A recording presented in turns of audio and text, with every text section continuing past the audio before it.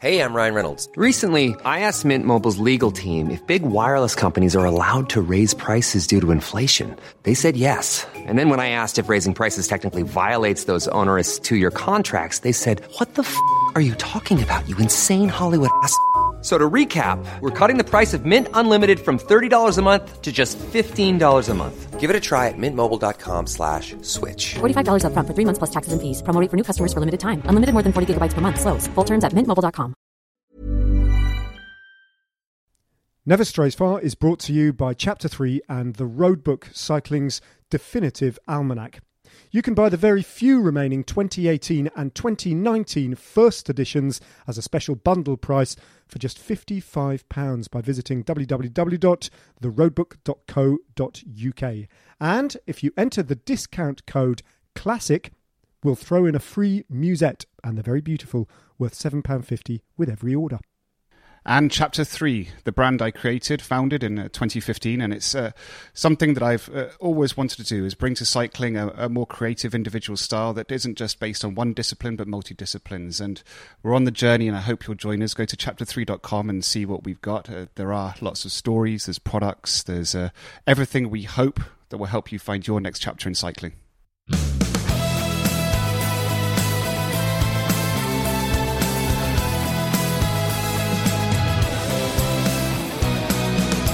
Stage 1 of the Dauphiné, 218.5 kilometres in length, the longest of the 5 stages of the Dauphiné. It ran from Clermont-Ferrand, which is one of those places in France which we often go to, and I never know where to put it on the map exactly. There are many places in France like that. Finishing in a place I've never heard of, Saint-Christophe-en-Jarez. And it was, David, a fantastic bike race to watch. It was great. I absolutely loved it. It was really great. I enjoyed it because there were so many, and this is where you enter into the kind of the height of the season, albeit it's a few months late, where you remove yourselves from the narrative of the course and the history to kind of the soap opera of the people taking part. And there's so many big players there, and there's so much at stake, and so I could hear us even kind of project myself out, going already deep into kind of all the things we love, which are all the subplots, which is brilliant. And that's it's probably the only time in well, it might happen over and over again depending on what happens the next few years, but the new normal. But this is going to be an amazing Dauphiné. I think so. I hope so. I think we both got quite excited today by what we saw. We shouldn't let it pass without, I think, noting how impressively brittle the breakaway was today. It was a classic Dauphiné breakaway. Everyone was there for a reason, right? So there were 5 men originally, one of whom was Niccolò Bonifacio, the sprinter, who lives actually on the Cipressa. He comes from the Cipressa, so of course it's his family at Milan-San Remo who normally set fire to the mountainside. Lovely. And do you remember he did that amazing descent off the Cipressa flares last year? Exactly. But he didn't. I was at Milan-San Remo and I didn't see anything from Bonifacio this year. So he's obviously come to the Dauphiné to make good on what he failed to do at the Strade Bianche. And besides, he's a sprinter. So what's he doing here anyway? Like a crazy race to come to. So he got in the breakaway. So too did your old teammates, Tom Jelte-Slachter, the Dutchman who rode with you at Garmin and probably had his best years, to be honest, back then when he took the Tour Down Under and some other stuff. And then some kids, really. There was a rider called Quintin Hermans, who's a cyclocross rider from the Wanty Circus group Circus Wanty Circus team. And there was a young neo-pro from Lotto Soudal, the Belgian under-23 time trial champion, Brent van Meer. Now, first of all, what happened, Bonifacio got dropped and just abandoned the race. Just couldn't hold the pace. So just couldn't hold the pace, and then the team said, "Yeah, but he had a bad back, you see." So he said he's got a bad back. And then shortly after that, Quintin Hermans, who was leading the King of the Mountains competition, and Brent van Meer crashed mysteriously and both simultaneously abandoned the race. And that left Mickey Scher out there all on his own, the super domestique from CCC. But not for long, because Tom Jelte-Slachter did a Jelte-Slachter and just dropped off. And so Mickey Scher was on his own. And then, David, it all went boom. And you called it a micro-attack. Yeah. And it came from Remy Cavagna, didn't it? Yeah. And Søren Kragh Andersen, who rode across eventually to him. Yeah. No, they didn't. No, because there was a counter-attack.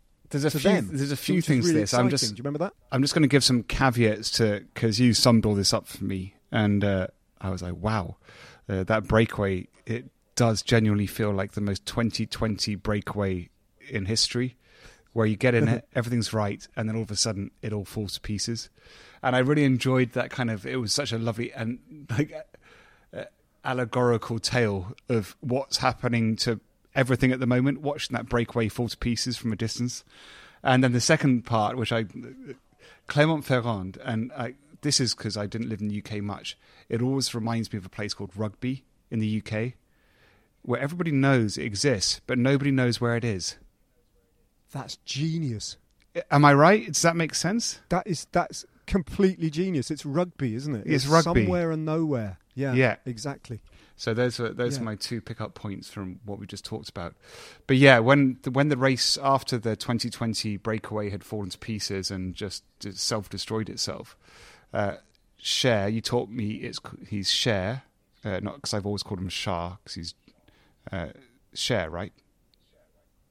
Yeah, it is. Well, he's got an umlaut on the A, so you pronounce it like air, like that. But he's probably one of those riders. His English is so immaculate, who's just given up trying to correct kind people. of Anglophone pronunciation of his name and has just embraced it. So you can call him Shah. It doesn't matter. We know who he is. It's one of the good things about you being speaking German fluently. That's a good thing to know, because Cher, actually, that's quite better than Shah. But yeah, he was great. And then, yeah, as you said, the micro attack started coming off, and we had another. What was the name of the chap who I referenced as being like a Eugene Christophe or an Octave Lepise? He had a name that it was so beautifully 1920. Name. It was it was Quentin Paché. Quentin Paché. Quentin Paché. I mean, that's like 1920s professional cycling. Quentin Paché. Yeah. And he did an amazing move. He jumped off from the peloton, bridged up, went straight. I mean, it was just a train crash, wasn't it? Came up, went past, came back. Then in the meantime, you had Remy Cavagna and the other dude who was with him. They caught him. Then they got orders to be held back. Then Cher went off again. Then they came back past him. And then in the meantime, behind, you had the battle royale, which we're all predicting between Ineos and Jumbo-Visma, slowly kicking off. And it began with Ineos taking control of the race. And they started to kind of dominate. Didn't last long. And then all of a sudden, Jumbo-Visma on the front. And it was like, oh, wow, this is impressive. Yeah. And I mean... Yeah, it really was. You list through the names of that team, because we spoke about it in the preview, but it still blows my mind, that team. Yeah, I mean they've got the three GC riders, haven't they, in harness, in perfect harness now. Roglic enjoys favourite status clearly amongst them, but Dumoulin and Kruijswijk is incredible support, and they're all three of them potential winners of the Dauphiné. Arguably Dumoulin and Roglic both potentially win the Tour de France. I mean, maybe not Kruijswijk, but they're incredibly powerful riders, and they're working so well together. And in support, Tony Martin had already done his bit on the front in the early phase of the race, so he wasn't involved. But they had Sepkus, who is a very, very dependable and capable American climber. I'm a big fan of Sepkus. Sorry to interrupt. Yeah. I'm a big fan of Sepkus because he's one of these American riders that's taken the less trodden path. He's gone as a modern and gone to a European team, and he's really good. And that's all I want to interrupt with that. Yeah. Nah, and do you remember his victory at the Vuelta last year? Yeah, it was, and that's where I kind of you see an old school kind of attitude where he wants to go and learn the ropes from a European team, and yet he's still got that winner attitude. He's not given up. He still wants to be something, so he's made a decision. He's not taking the easy road. He's taking the hard road. And so even when they started to wind it up and Jumbo-Visma were going, he was always there in those first three riders of that team. And you thought, whoa, you're the real deal, aren't you? It's like you're not here to make friends. You're not here to prove anything. You're here to win bike races. And I thought that was really cool. I like Sepkus. Yeah.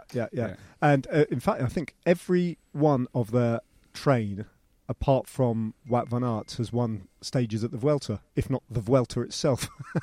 Robert Hessink being the other one. So he was doing this enormous Hessink turn on the. I mean, it's just such a typical Hessink performance today. But it did kind of like it. Just Hessink actually just delivered the critical blow to the breakaways' chances, because Cavagna's last gasp attack did look dangerous, but it only looked dangerous for a few minutes before Hessink just brought it all back. And we talked about that in commentary, and just to reiterate to people, this is the first time we've ever attempted to do commentary remotely because of the current situation.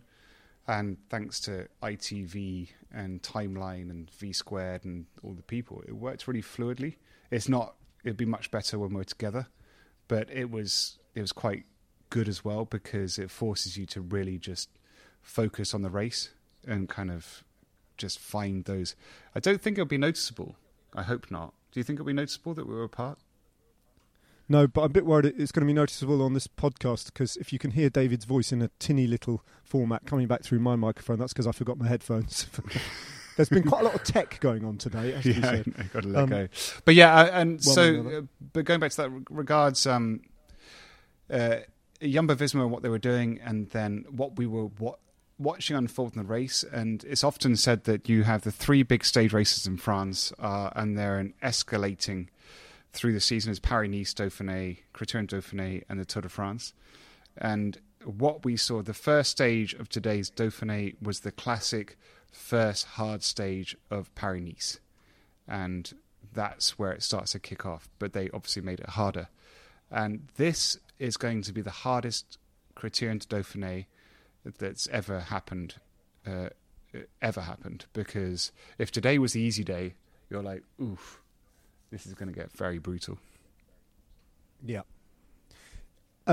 They did so much damage, Jumbo-Visma. They did a lot of damage once again to Team Ineos. I mean, surprisingly, yes, I'll say surprisingly, Chris Froome was out the back pretty early on, and he was joined in fairly swift order by Jonathan Castroviejo, even as they approached the final climb of the day, which was very short. Obviously, it wasn't a big old alpine climb. We'll get those in the days to come. Actually, this time they did Ineos. The only, I think, benefit, Van Baal could offer nothing today either, and Thomas finished in the top 30, but didn't do any work. He was invisible. Yeah. The positive they can take today is the introduction into their Tour de France team, having finished his Italian spell, of Michał Kwiatkowski, who didn't look quite himself at either Strade Bianche or Milan-San Remo, but he's good enough, and he's got enough pedigree and class to come into this race. And he kind of rescued it a little bit for Bernal on one occasion in particular today, when the attack started on the final climb. Bernal, so that's that's the only, and the form of Bernal, which was very good again. He finished in third place. Those are the positives that they can take, but the negatives are still pretty all-consuming. I guess you take it in kind of, there's two ways you can take it. There's now only one leader, it's Bernal. And on a finish like today, for him to finish third, he's not going badly. Because that was, when you've got the winners, the two riders who beat him, they're far different to him. And, so I do hesitate kind of thinking, if they play this right, Ineos, this could actually be a good thing for them, because they put everything on Jumbo-Visma and then just let Bernal do his thing. And you're going back to an old school, just one leader, not three, even though they got 3 Tour de France winners. But anyway, it's stage 1 of the Dauphiné, and we haven't even discussed the rest of the stage yet. Well, all the favourites basically came onto the climb, all vying for position towards the front. We saw them, didn't we? We saw, possibly with the exception of Adam Yates and Romain Bardet, we saw Pinot, we saw Quintana, we saw Bernal being moved towards the front. We saw Valverde dash up. Yeah, Valverde did a great dash up. We didn't see much of De Koning Quickstep. We didn't see much of Julien Alaphilippe towards the front, and in the end he only finished 13th and didn't really feature in any of the attacks and towards the which is very surprising, actually. But we did see attacks on the final climb coming from Rigoberto Urán that was pulled back, but looked good. And then Alexei Lutsenko attacked, and that was the moment that Wout van Aert, where we'd been thinking all along about Roglic or possibly Dumoulin, or even Steven Kruijswijk at one point, we suddenly realised, Van Aert is still there. And if you get within 100 metres of the finish line, or a couple of hundred metres, he's going to win the bike race. And it doesn't matter how steep it is towards the end. And it was just after Alexei Lutsenko's attack, that's when Van Aert went.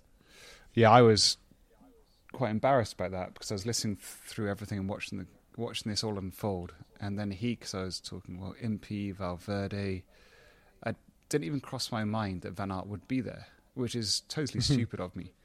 But there's two things to that in the sense that, as you just said about Alaphilippe, and this is when you have a rider like that's on an amazing wave of form and motivation and belief, because Alaphilippe probably is tired from Milan-San Remo, and normally you get to the team bus afterwards and you discuss and everyone's like, dude, don't worry about it, you're tired from Milan-San Remo.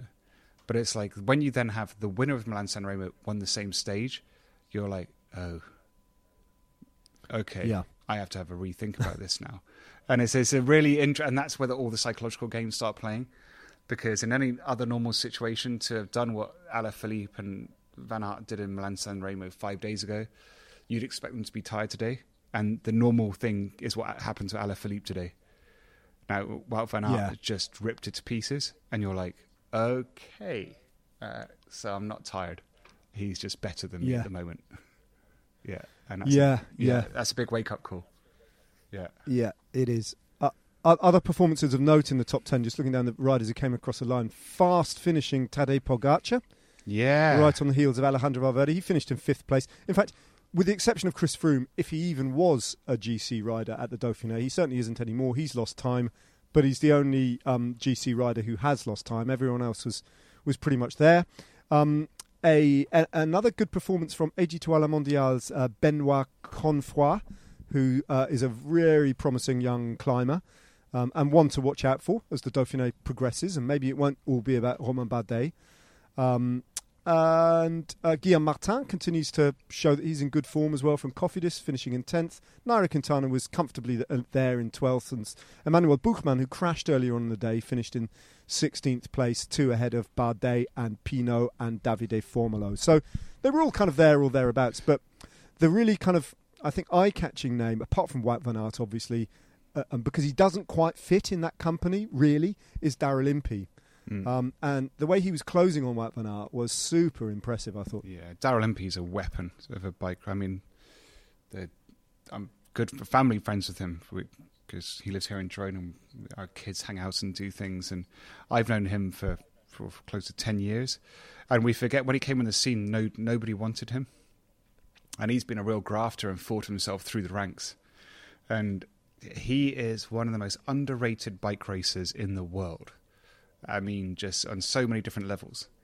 And I think today it kind of goes to show, and especially as he's signed the deal to go and road captain for Israel Startup, and he'll have done that for a couple of reasons, I think. One, it's finally he'll have a South African leader, and maybe this is also, I don't know, there's a lot of different things to that. But I got a lot of time for Daryl, and I think I'd have liked him to win today, but you can't beat Wout van Aert. But moving on to something else is... I was just going to pick you up on one thing, David, before you move on. You mean Chris Froome, who was born in Kenya and races under a British licence, but he's a South African leader? Yeah, I think they'll buy into that. Yeah, he kind of is. Well, they both live African. in Johannesburg. They spend their winters together in Johannesburg. They'll be African, won't they? They'll be African, so which is nice. I'm totally... I buy into that. That's fine. They can do that. But one of the things, the little jesting we had before, you had a moment of doubt before today's commentary about your absolute commitment to a belief from a year ago that Peter Sagan would never win a bike race again, and you had a panic. I had a little wobble, but I did. I suddenly thought, oh God, because you're right, and you said it in the commentary. That was a Peter. You roll back a couple of years ago. Yeah. That was a Peter Sagan finish. That 20 metres. 20 metres. Yeah, easy. We'd open the Tour de France road book and we go, oh, it's one of those sort of stages, Peter Sagan, and that he'd win.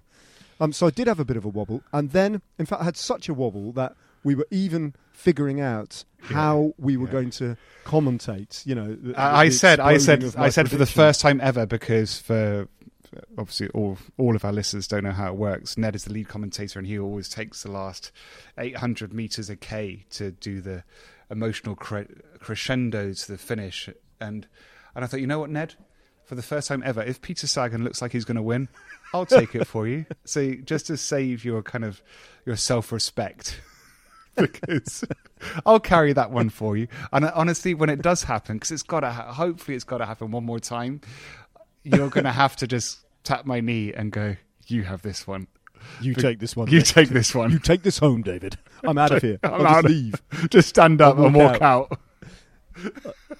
But then I did. So I had a major wobble. I had a major wobble about an hour before we started commentating, thinking, "Oh God, I've got it." And then I suddenly remembered, Wout van Aert is on the start list. And the one thing we know is that probably Peter Sagan, probably he might win another bike race. You know, there's every chance that the great Peter Sagan will win. At the Belgium Tour. Yeah. No, the Tour of Britain. I don't. You said it. I didn't want to say that. It was in my head. But he won't. All right. I'm just going to double down. No, I'm not stepping away from my prediction. My prediction holds. But I'm giving. I'm saying why it's even stronger now. Any race that they line up together in, he's not going to win against Wout van Aert. It's not going to happen. And perhaps he knew that today, and he went, today not so much I race. Hey, yellow guy. I don't know. The yellow guy's in the race. You say go to the Dauphiné for the first time in your career, and I say, okay, but only if yellow guy's not there. I come here to France and yellow guy there. I ain't gonna go. I'm gonna go back to the hotel. So I think that's what happened today. He'll go again. Yeah, he'll go. He'll just wait. He'll just play it correctly. Right. So that's the race. David, before we have got a little bit of other business today, and we'll come to that in a second. But you spoke really well. If any of you watched the highlights show that went out on ITV, you spoke really well in that. Or indeed, if you're possibly even listening to this podcast before the ITV show, I hope we haven't spoiled it for you. But I don't know how that's going to work. No, we can't do that. Legally. It's got to go after. But we'll think that through. David, in the commentary you spoke very interestingly and very movingly about the events of 2003. Now, the third from last climb today was named the Monte Andrei Kivilev. And Andrei Kivilev, for those of you who don't know, was a teammate of David's yours, David, in 2003, a Cofidis rider who lost his life in a crash, quite a strange crash, the way you described it, at precisely this point in the road on the outskirts, quite close to Saint-Étienne. And it was his death because he hit his head that resulted in the rule change about mandatory wearing of helmets. And he was obviously someone you knew fairly well, David, And I don't want you to do the whole commentary again. But just remind us who Andrei was. It's fine because it's interesting because I haven't thought about that for many years. I mean, I come from a very dysfunctional pro cycling background in the sense that 3 of my teammates from that time are dead for different reasons. Gaumont, Vandenbroek, Kivilev. Kivilev died in a crash. It was 1999, wasn't it? I think. Was it 1999? Sorry, Kivilev is the rider we're talking about now. So Kivilev's crash was in 2003, David. 2003. So 2003. So I was confused with all the stuff that I was dealing with the team at the time. 2003. So Kivilev, I'd been a teammate on Cofidis for 2 or 3 years, and he was a Kazakhstan rider. And so what happened with at that time, the Kazakhstans made their base in France, like the British riders do, France or Belgium. And so they all based themselves in Saint-Étienne, same as Vinokurov. And so he was the kind of first generation, so he was the same generation as me, 1999, etc. And so that whole area was their home. And so when Paris-Nice in 2003 was coming there, it was his home race, Kivilev. And he had his family there, his newborn kid. And he was one of the favourites for one of the big stages because he was getting really good. He'd finished 4th in the Tour de France in 2002, I think. 2001. 2001. Yeah. So yeah, he's a correct. very good bike rider. And it was just in a bunch going up a hill into this finish that we had today, very similar, very hilly roads. And going uphill, he was trying to get past somebody and got caught out and flipped over and landed on his head. Now, taking into account that 75% of the peloton at the time weren't wearing helmets because everyone was so macho and so we don't need helmets, it was kind of one of those moments which was quite pivotal because it wasn't about whether you... it wasn't compromising your ability to ride a bike. It was that this accident could happen at any time. And it was the tragedy of Kivelev's death from that accident on the roads that we're on today, which they literally raced up, which they've now named that climb after, which is why every single pro bike racer wears a helmet now. And it was amazing. I remember I was in Valencia and they at a different bike race, and they told us, "Oh, Andre had a really big crash today, and he's in hospital." And you guys, and this is actually for all credit due, they said, "Do you guys want to race tomorrow?" When they told us that he died, and we were like, "Yeah, we'll race tomorrow," because we just didn't understand what to do. But then the team was pretty loyal to it, and then the whole peloton decided to start wearing helmets after his crash, which I thought was amazing. Not because of any rules, not because of regulations. The whole peloton decided to start wearing helmets, and then we had different rules that took us a long time to get to where we are now. That's right. Yeah, I think the first race where it was actually mandatory according to the regulations was in May, so a couple of months afterwards at the Giro d'Italia. But I didn't realise that the peloton just switched anyway of their own volition. Yeah, that's always been, and sorry to interrupt. I've always been this great believer that the peloton decides, and if the peloton decides, it's not about the powers that be, and you need a moment like that for us to go, okay, so it can happen like that. Okay, we'll do it. But then just to make it a bit more jovial, in the sense that we kind of did it, but we didn't. So I was going to say, so there were a couple of years where you could take your helmet off on the final climb of a day with an uphill finish. Oh, it was. Bearing in mind what you've just told me about Kivelev's crash. Yeah, I know. It makes zero sense. Yeah, he crashed on an uphill. Yeah. So you'd have, for people that don't know, we would have a team helper, a staff member that would be the bottom of the... You were allowed to wear a helmet. You had to wear a helmet through the whole day, but if there was a summit finish, you had permission through the UCI rules to take your helmet off for the last climb, which meant you could just throw it. They did. And they did. Yeah, you did. So you'd have a staff member at the bottom of the climb, one poor lackey that had to catch all your helmets, and then you'd race up the last climb. And as you said, the ultimate irony is that Kivelev died on an uphill. And so eventually, and it was that halfway house to then eventually we got to the point where wearing a helmet is completely normalised. But that's all due to the climb the guys raced over today, which, Ned, you pointed out to me, it's now called Mont Kivilev. So, yeah, there you go. There's a story behind that. And it's a great part of France, actually, even if I can't put it on a map. It is a great part of France. And you said... And it just seems steeped in racing history, that part of the world. Often, for all the wrong reasons. It was in Saint-Étienne Hospital that André Kivelev lost his life. It was to Saint-Étienne Hospital that Chris Froome was airlifted off the Dauphiné last year, and they operated on him, and they saved his life. And it was in Saint-Étienne Hospital where the great Roger Rivière, who'd crashed very close to there as well, fought for his life. So...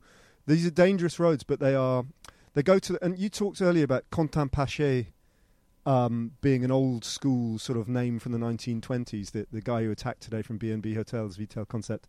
When the races come through this part of the world, it feels like you're watching it a bit in black and white. It feels valorous or something. Yeah. Is that the right word? Yeah, 100%. And I think it feels... It feels expeditionary. It feels kind of there's very few people at the side of the road. It's bike racing for the sake of bike racing. It's they go left, they go right, they go up, they go down. The roads are small, they're rough. There's no towns, there's no cities. If they are, they're very provincial. Saint-Étienne in this part of France is the hardest bike racing, and it's And it's kind of imprinted on bike racers' minds. That's why I brought up this idea, which when you do Paris-Nice and you obviously race from Paris to Nice. The first 3 stages, when it's crosswinds, we know exactly what's going to happen. But when we get into Clermont-Ferrand, Saint-Étienne country, this is when we start racing, and this is the hardcore stuff. And it was I loved that today, watching the first stage, doing a classic kind of Clermont-Ferrand, Saint-Étienne, border Massif Central kind of bike racing, because this is where the best stuff happens. All right, let's take a break, and then I've got a little bit of any other business that I want to run your way, David.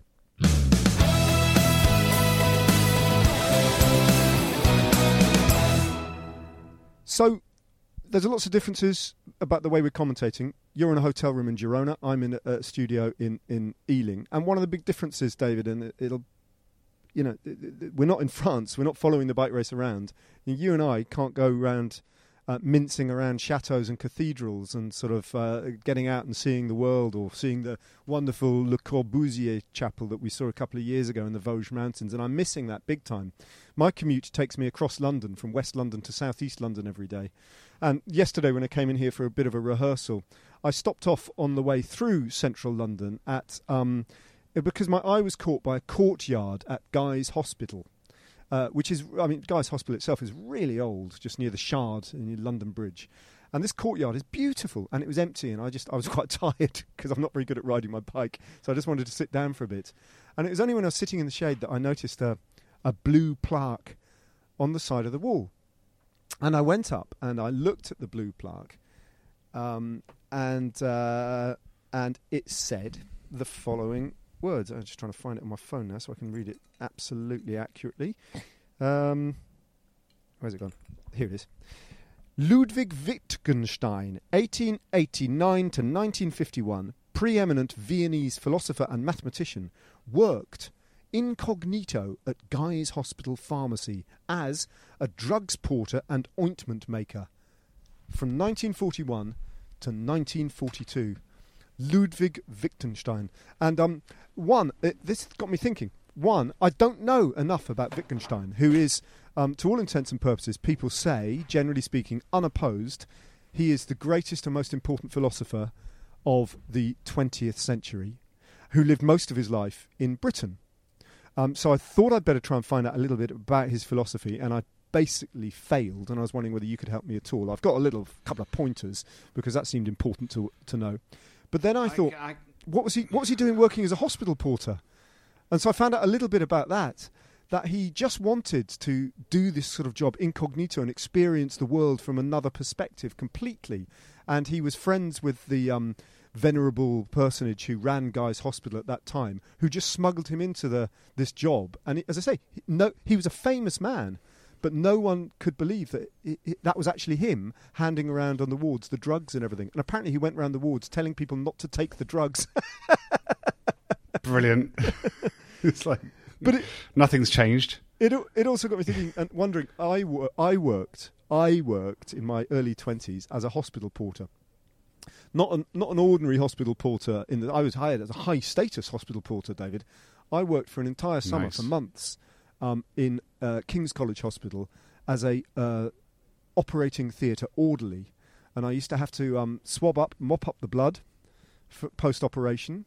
And I used to have to accompany patients to and from the theatre with a qualified medical practitioner like a nurse.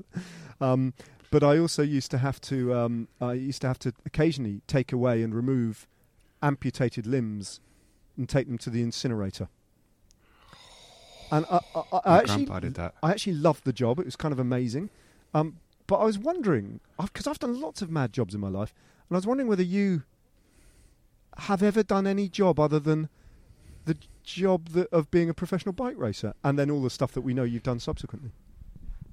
I did, because I was always, I suppose that's my parents, although I come from a middle-class upbringing, I had to earn everything. I had to pay for my bikes. I had to pay my way. I had to earn the money for my first car. There was always, everything was... So my jobs from when I was living in England as a 11-year-old, 12-year-old, I cut lawn, washed cars, by my first proper bike. And I did that for a year and a half. So this is the kind of the level of my psychopathy, if you like, or just commitment to a cause. We lived in a village called Shabbington, and so we didn't have much money at that point in our lives. And so I did paper rounds, 2 paper rounds. I did go knocking on doors, washing cars, cutting lawns, and I kept all my money. And then I put this huge chart on my ceiling where I had how much my bike was going to cost and how much work I was going to have to do to get there. So I had 6 months of doing this to buy that bike. Oh, and I was 12 years old. Such a David Miller thing. You had a chart. So a spreadsheet. So every night I'd lay down and I had laid on my ceiling, which I'd then kind of stand up and fill in how close I was getting to be able to buy the first bike. Brilliant. And then that first bike was then in Hong Kong I peeled potatoes in this kind of shop in Sai Kung on Saturdays. So I'd peel potatoes every Saturday, and then when I didn't go to art college, I stacked shelves at a supermarket at Tesco's for 3 months. Excellent. I'm mightily relieved that you've done some basket case jobs as well, and some. I've done some basket case jobs. Yeah, I've built frames. Worked in a frame shop making frames for. Did you manage to save up all the money for the bike in the end? All the money. And I was killing it. I'm going to ask this question on behalf of some of our listeners. I'm not remotely interested in the answer, and you'll believe me when you hear the question. Yeah. But there'll be people wanting to know, what was the bike that you bought? It was a Marin Bear Valley.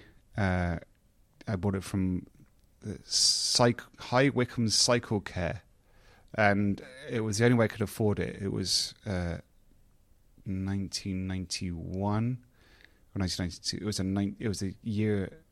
It's an old model that they gave me for a super deal. Marin Bear Valley. It was black and gold, like the Lotus.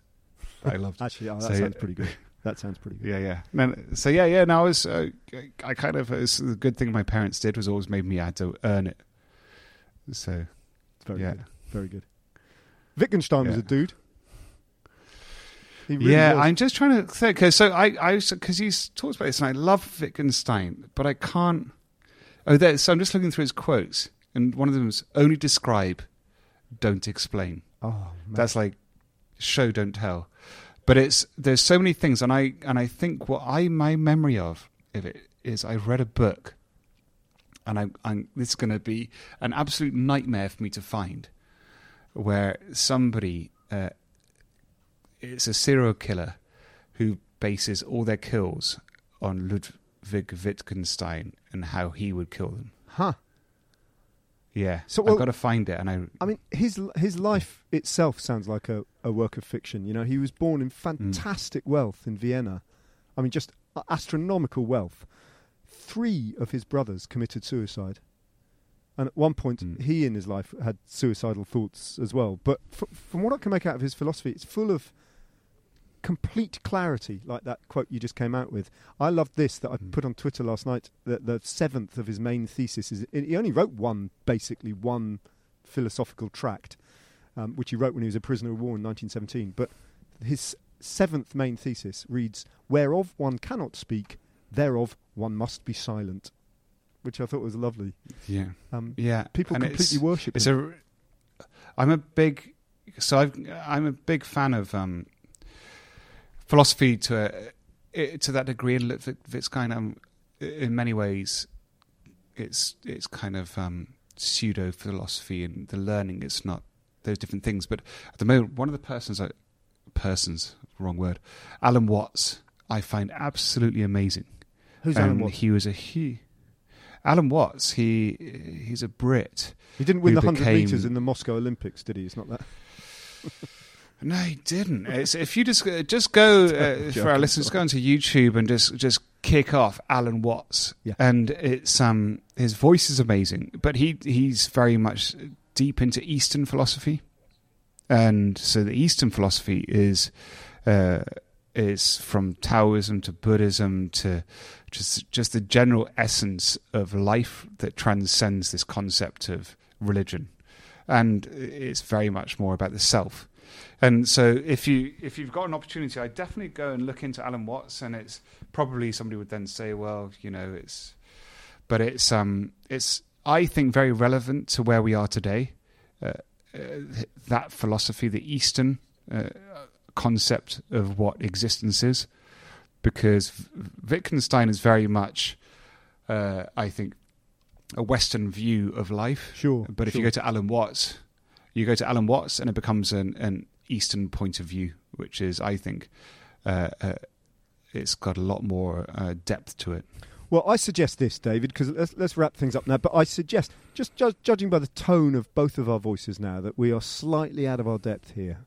And I'm reminded a little bit of our original, I know what you're going to say.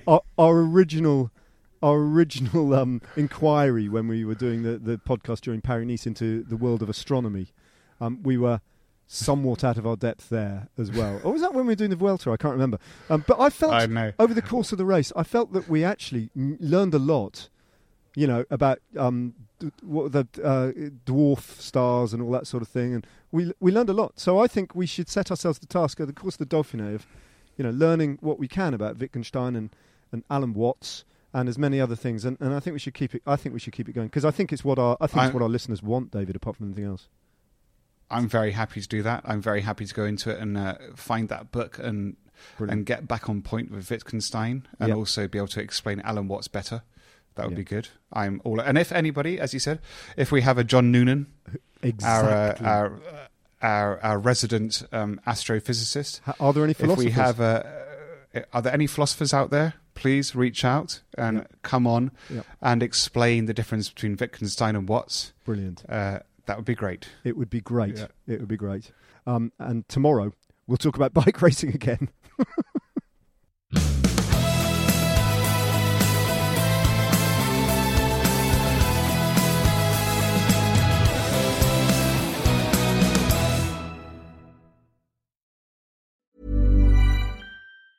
Ever catch yourself eating the same flavorless dinner 3 days in a row?